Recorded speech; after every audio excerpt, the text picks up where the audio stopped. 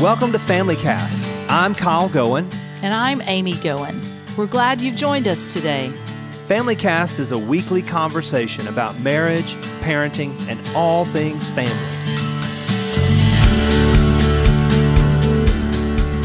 Hey friends, welcome to the podcast today. We're talking about a very unique topic today, the digital family. What does it look like with cell phones, social media, computer, all of those types of aspects in our family? How do we handle those things?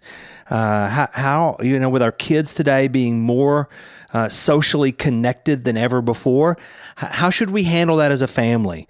Is it okay to have limits on the amount of time and even limit the amount of platforms, social media platforms that people are on? One of the things we want to try to talk about from our family is what does it look like to set boundaries? And I think it's important for us to be able to say from the very beginning, and Amy, I want you to talk a little bit about this. What we're describing today is very much that. We're describing how we did it in our family. We're not necessarily prescribing. We're describing what we did. And we began in a different age and a different time because really when our kids were growing up, cell phones, smartphones were just coming on. We were dealing with computers. Absolutely. I think about looking back how different our life was with technology when we were teenagers, obviously, and then raising young children with it not being the everyday presence. So we get it. We realize that young families today themselves as parents have probably always had technology and maybe even social media as part of their life. So this is how we navigated the waters. I think there's still principles that can be applied to any generation, any time frame, because let's face it, the tsunami of technology is changing so quickly. We're all struggling to keep up with it, no matter our age. Well, and it's unique that we're actually talking about this topic because you probably found Family Cast through a social media platform from the ideas of, you're thinking about, you've got YouTube, you've got Snapchat, Instagram, you've got WhatsApp, Twitter, Kik, Messenger, GroupMe, TikTok, Tumblr. And by the fact that I just named some of those, you're going, man, he's out of date. He's not even talked about the 10 that are really relevant today. But I was so impressed. You're calling off things I haven't even heard of. So I'm like, wow, Kyle's in the know. A quick search of social media platforms helps on that, But yeah, we've walked through this. It did look a little different when our kids were coming up. But today, I like the word you used. It's tsunami. It's like it's just overtaking us today. And the sheer reality of it is that we're all connected socially. What is it? It's billions, literally billions upon billions of people are on Facebook. You've got Instagram. Twitter being one of the smallest social media platforms, yet it's one of the most powerful platforms today. Instagram, where people are so visually driven and those types of things. So it's here, and the platforms themselves aren't wrong, but how do we help our kids? How do we help them understand how to navigate and how to use the social media world in a productive way, in a constructive way? I think it's a gift. I think when we think about kingdom building, if that's what we're about, if we're about raising families that are living the gospel out, technology is a gift. It's something that our generations will look back and see how we stewarded them. I think that if we just throw the baby out with the bathwater, we're missing out on opportunities, yes, to spread the gospel, but also to grow as a family, really speaking into our children's lives, because they're in it. They are in this world. And we can choose to deny it and let them figure it out on their own, which would be a shame. Be a disaster. Or we can partner along with them and let them know that this technology gift can either be used for our good, or it can be a monster that brings us down. Again, I want to make sure I want you to hear me say, We're talking about principles. We are describing some things that we did in our own family. And so I want you to be thinking along the lines of principally, how does this work? In the early days with our family, we were dealing with computers. Mainly, laptops hadn't even really been hit the market huge yet, though they were there. Desktops were much more affordable. And so in the world of desktop computing with children, we were dealing with like computer games that you would purchase and you would load up. We were dealing with in the early days, it was blogs. You had Zynga, Blogspot, those types of things. And so MySpace was out and about during those days. That was one of the early ones of things going on. And so we're trying to figure out, as our kids are growing up, how does all of this work? What is it that we can do? What should we do? And what would be appropriate? So for us, we began with a passage of scripture. I don't know if you remember, Amy, we took Philippians 4:8. Whatever is true, whatever is honorable, whatever is just, whatever is lovely, whatever is commendable, whatever is excellent, whatever is praiseworthy. Think on these things. Talk about what we did with that. I know exactly what we did. We printed that out, and we on had, our dot matrix printer. Absolutely, we tore off the little side things that you ripped off with the holes, and we would put that on probably the only screen in our home of a computer sort. So we taped it on there, and it became something that our kids saw every time they went on to play their games. It became part of the computer. Yeah, it was really a way of helping us to, as one of our values, a scriptural value, a biblical principle, to say we need to be careful about what it is that we're setting before our eyes. How are we handling this technology that, as Amy said, is really a gift?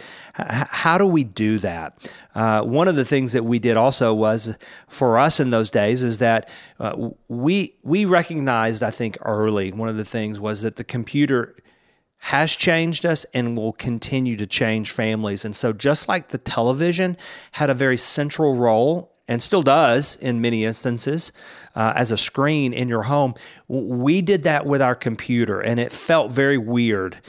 Just like the television was in a main room, we took our computer and put it in a main room where, if we're going to be on it, it was where everyone could see what was going on. Why'd we do that? Well, we did it to really put it in its place, to be honest with you. I'm thinking back that financially, that kind of led out, because from the get-go, it was a huge investment to have a computer in your home. There was not thoughts of let's have multiple screens and have them around the house. We had one investment. I look back and I'm really thankful for that. And we put it in its place. We put where the screen was facing out towards the family, and we taught our kids from an early age that there's nothing to hide, that technology is good, but there should never be anything to hide in it. So we put it in a prominent place where everybody could see it. We soon went from computer games, and one of the things that we tried to do with each of those was set some time limits, because you only had one computer for us, and we had 3 kids. We had to set some time limits of, okay, you're going to get to spend this amount of time playing whichever game you want to play, and know this, we were a part of selecting those games with them so that we knew what was going on, and you've got this amount of time, and when that time's up, your brother or your sister or whoever is going, or your mom or your dad is going to get on that computer. And so we began to try to set some limits and some guidelines. I think today, how does that relate today? Just quickly, we don't have major big computer desktops necessarily anymore. Most people are using cell phones, small screens, tablets, those types of things. And in today's world, they're so cheap, you have multiples of those. So you have to begin to think through, okay, are we setting time frames, setting time limits, boundaries that people can be involved in that? We're utilizing those personal screens in public areas, and trying to get people, hey, be involved with the family. You can watch what you're watching, whatever that is, or asking questions. Amy is really good about saying, hey, what are you looking at? What are you watching? Just trying to get people's heads up out of their screens. Yeah, and not so much in an interrogation type of way, but truly, hey, let's talk about it. What are you looking at? I think there's an overarching principle, regardless of the time frame that you're in technology, and that is moderation. We taught our kids this with a lot of things, not just technology, but set yourself a limit. This is not just an all-consuming entity in your life. That set yourself a limit, then get up and do something totally different.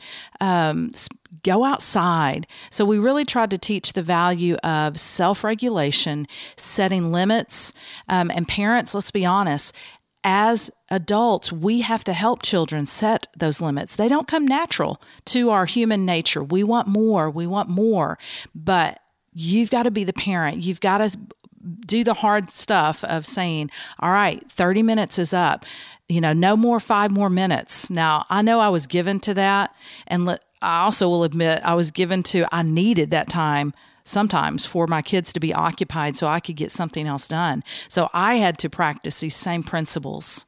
That's one of the things that, or I guess the next kind of principle that you got to think through, not only setting your own boundaries, setting your own limits, and those types of things, but you sticking to those. We have to model a consistency with that.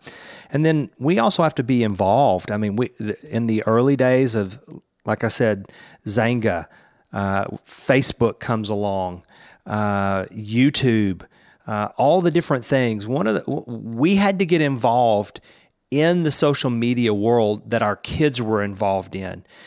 And as parents who were trying to learn about what these sites were about, what was going on, because we knew our kids were headed in those directions or our kids were wanting to be in those areas, rather than just the obligatory, I agree, we actually sat down and kind of read through some of those, like the whole idea of how old do you have to be?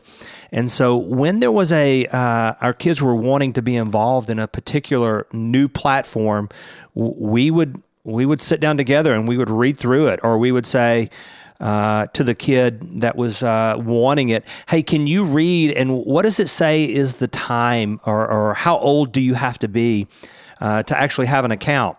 We allowed the actual platform in many instances to prolong us allowing them to be on.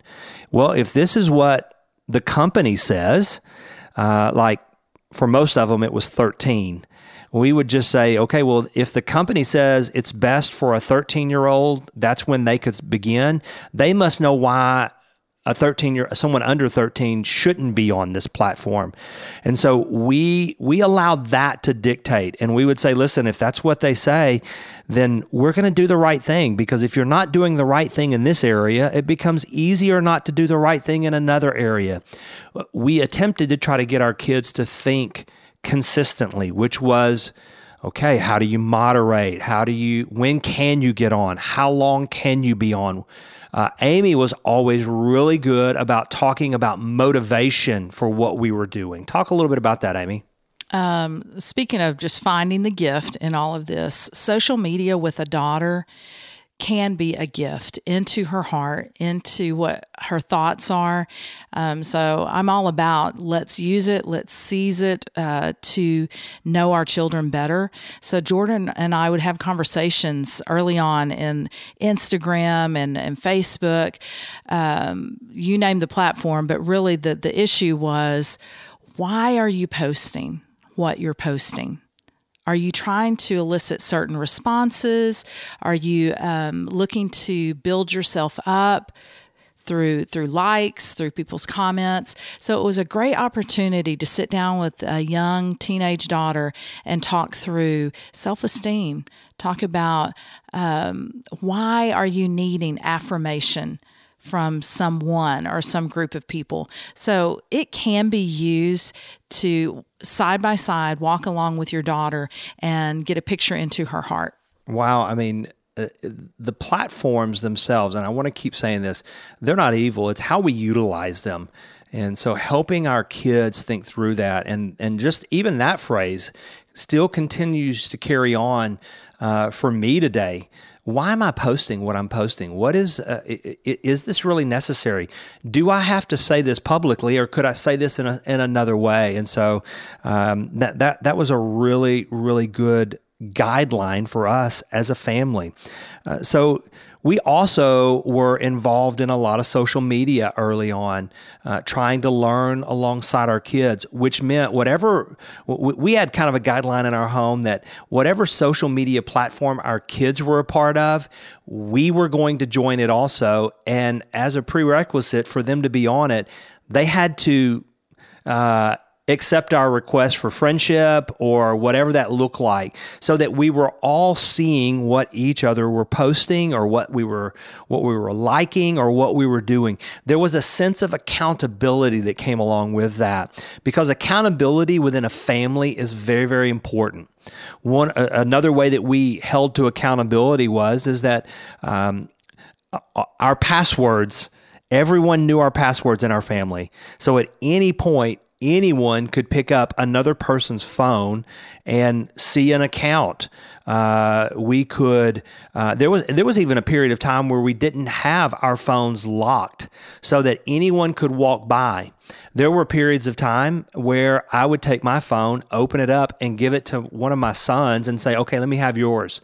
And it became an accountability, not so much of trying to trap someone as much as what we do matters. We want to be accountable to each other, and that we live a life of accountability one to another as believers and as a family. I know some of you may be freaking out about this, about shared passwords and all of this. And again, this is descriptive. This is what we did, but it I think, worked well for our family. You have to remember, we started with a foundation of trust that I think that our kids looked and trusted that we loved them. This was not about trying to catch them. It was trying to protect them. And then they saw that we were in it with them, that we were trying to figure out this world of technology for our own protection as well as theirs. So we instilled a sense of trust and a sense of vulnerability that we all needed accountability, mom and dad as well. And then I think the principle that we strived for was the difference between privacy and secrecy. Everyone deserves some privacy. There are things, that obviously we have closed doors, in our doors in our houses to protect some privacy. But to be honest, that's a pretty small circle in our home. We do respect one another's privacy. We want to know we want our children to know that they can get away and be alone. But secrecy is something that's totally different. Well, and that's a very fine line. I even deal with this in some of my counseling, when husbands and wives start changing passwords and they no longer have access to what each other is posting with their text messages, and no, you can't hold my phone. No, you can't see what I'm doing. You begin to step into an area where, you're already in a danger zone because, as you said, there's a difference between privacy and secrecy. And when Amy, if it gets to the point that you can no longer get my passwords and look at who I'm texting, what I'm watching, what I'm seeing, things have become secretive, all of a sudden, our marriage, our family is in a very dangerous spot. And I think we kid each other. We kid ourselves, to be real honest with you. We deceive ourselves when we think that something could never happen to us in those areas. And so even with our kids, that's very, very important. It was very important to us for them to know that we're accountable one to another. That's a part of that. And so any other words you want to speak on that? Just to reiterate, the danger of secrecy that I think technology just brings out symptomatically what's in the heart. When you're trying to hide something from someone you love, that's a danger. That's a red flag that that sin, to be honest, is progressively growing in your life. And it can happen to mom and dad just as easily as our kids. You were reading an article not long ago that was really impactful. We've discussed that, and I'll share just a little bit about that. Well, I think there's so many great individuals who've written books, articles, even podcasts, all of it, to equip parents raising kids in technology, because we've already made the point that it's growing so quickly. We've got to have help as a parent. You've got to seek out people who are researching. So there's a man named Tony Reinke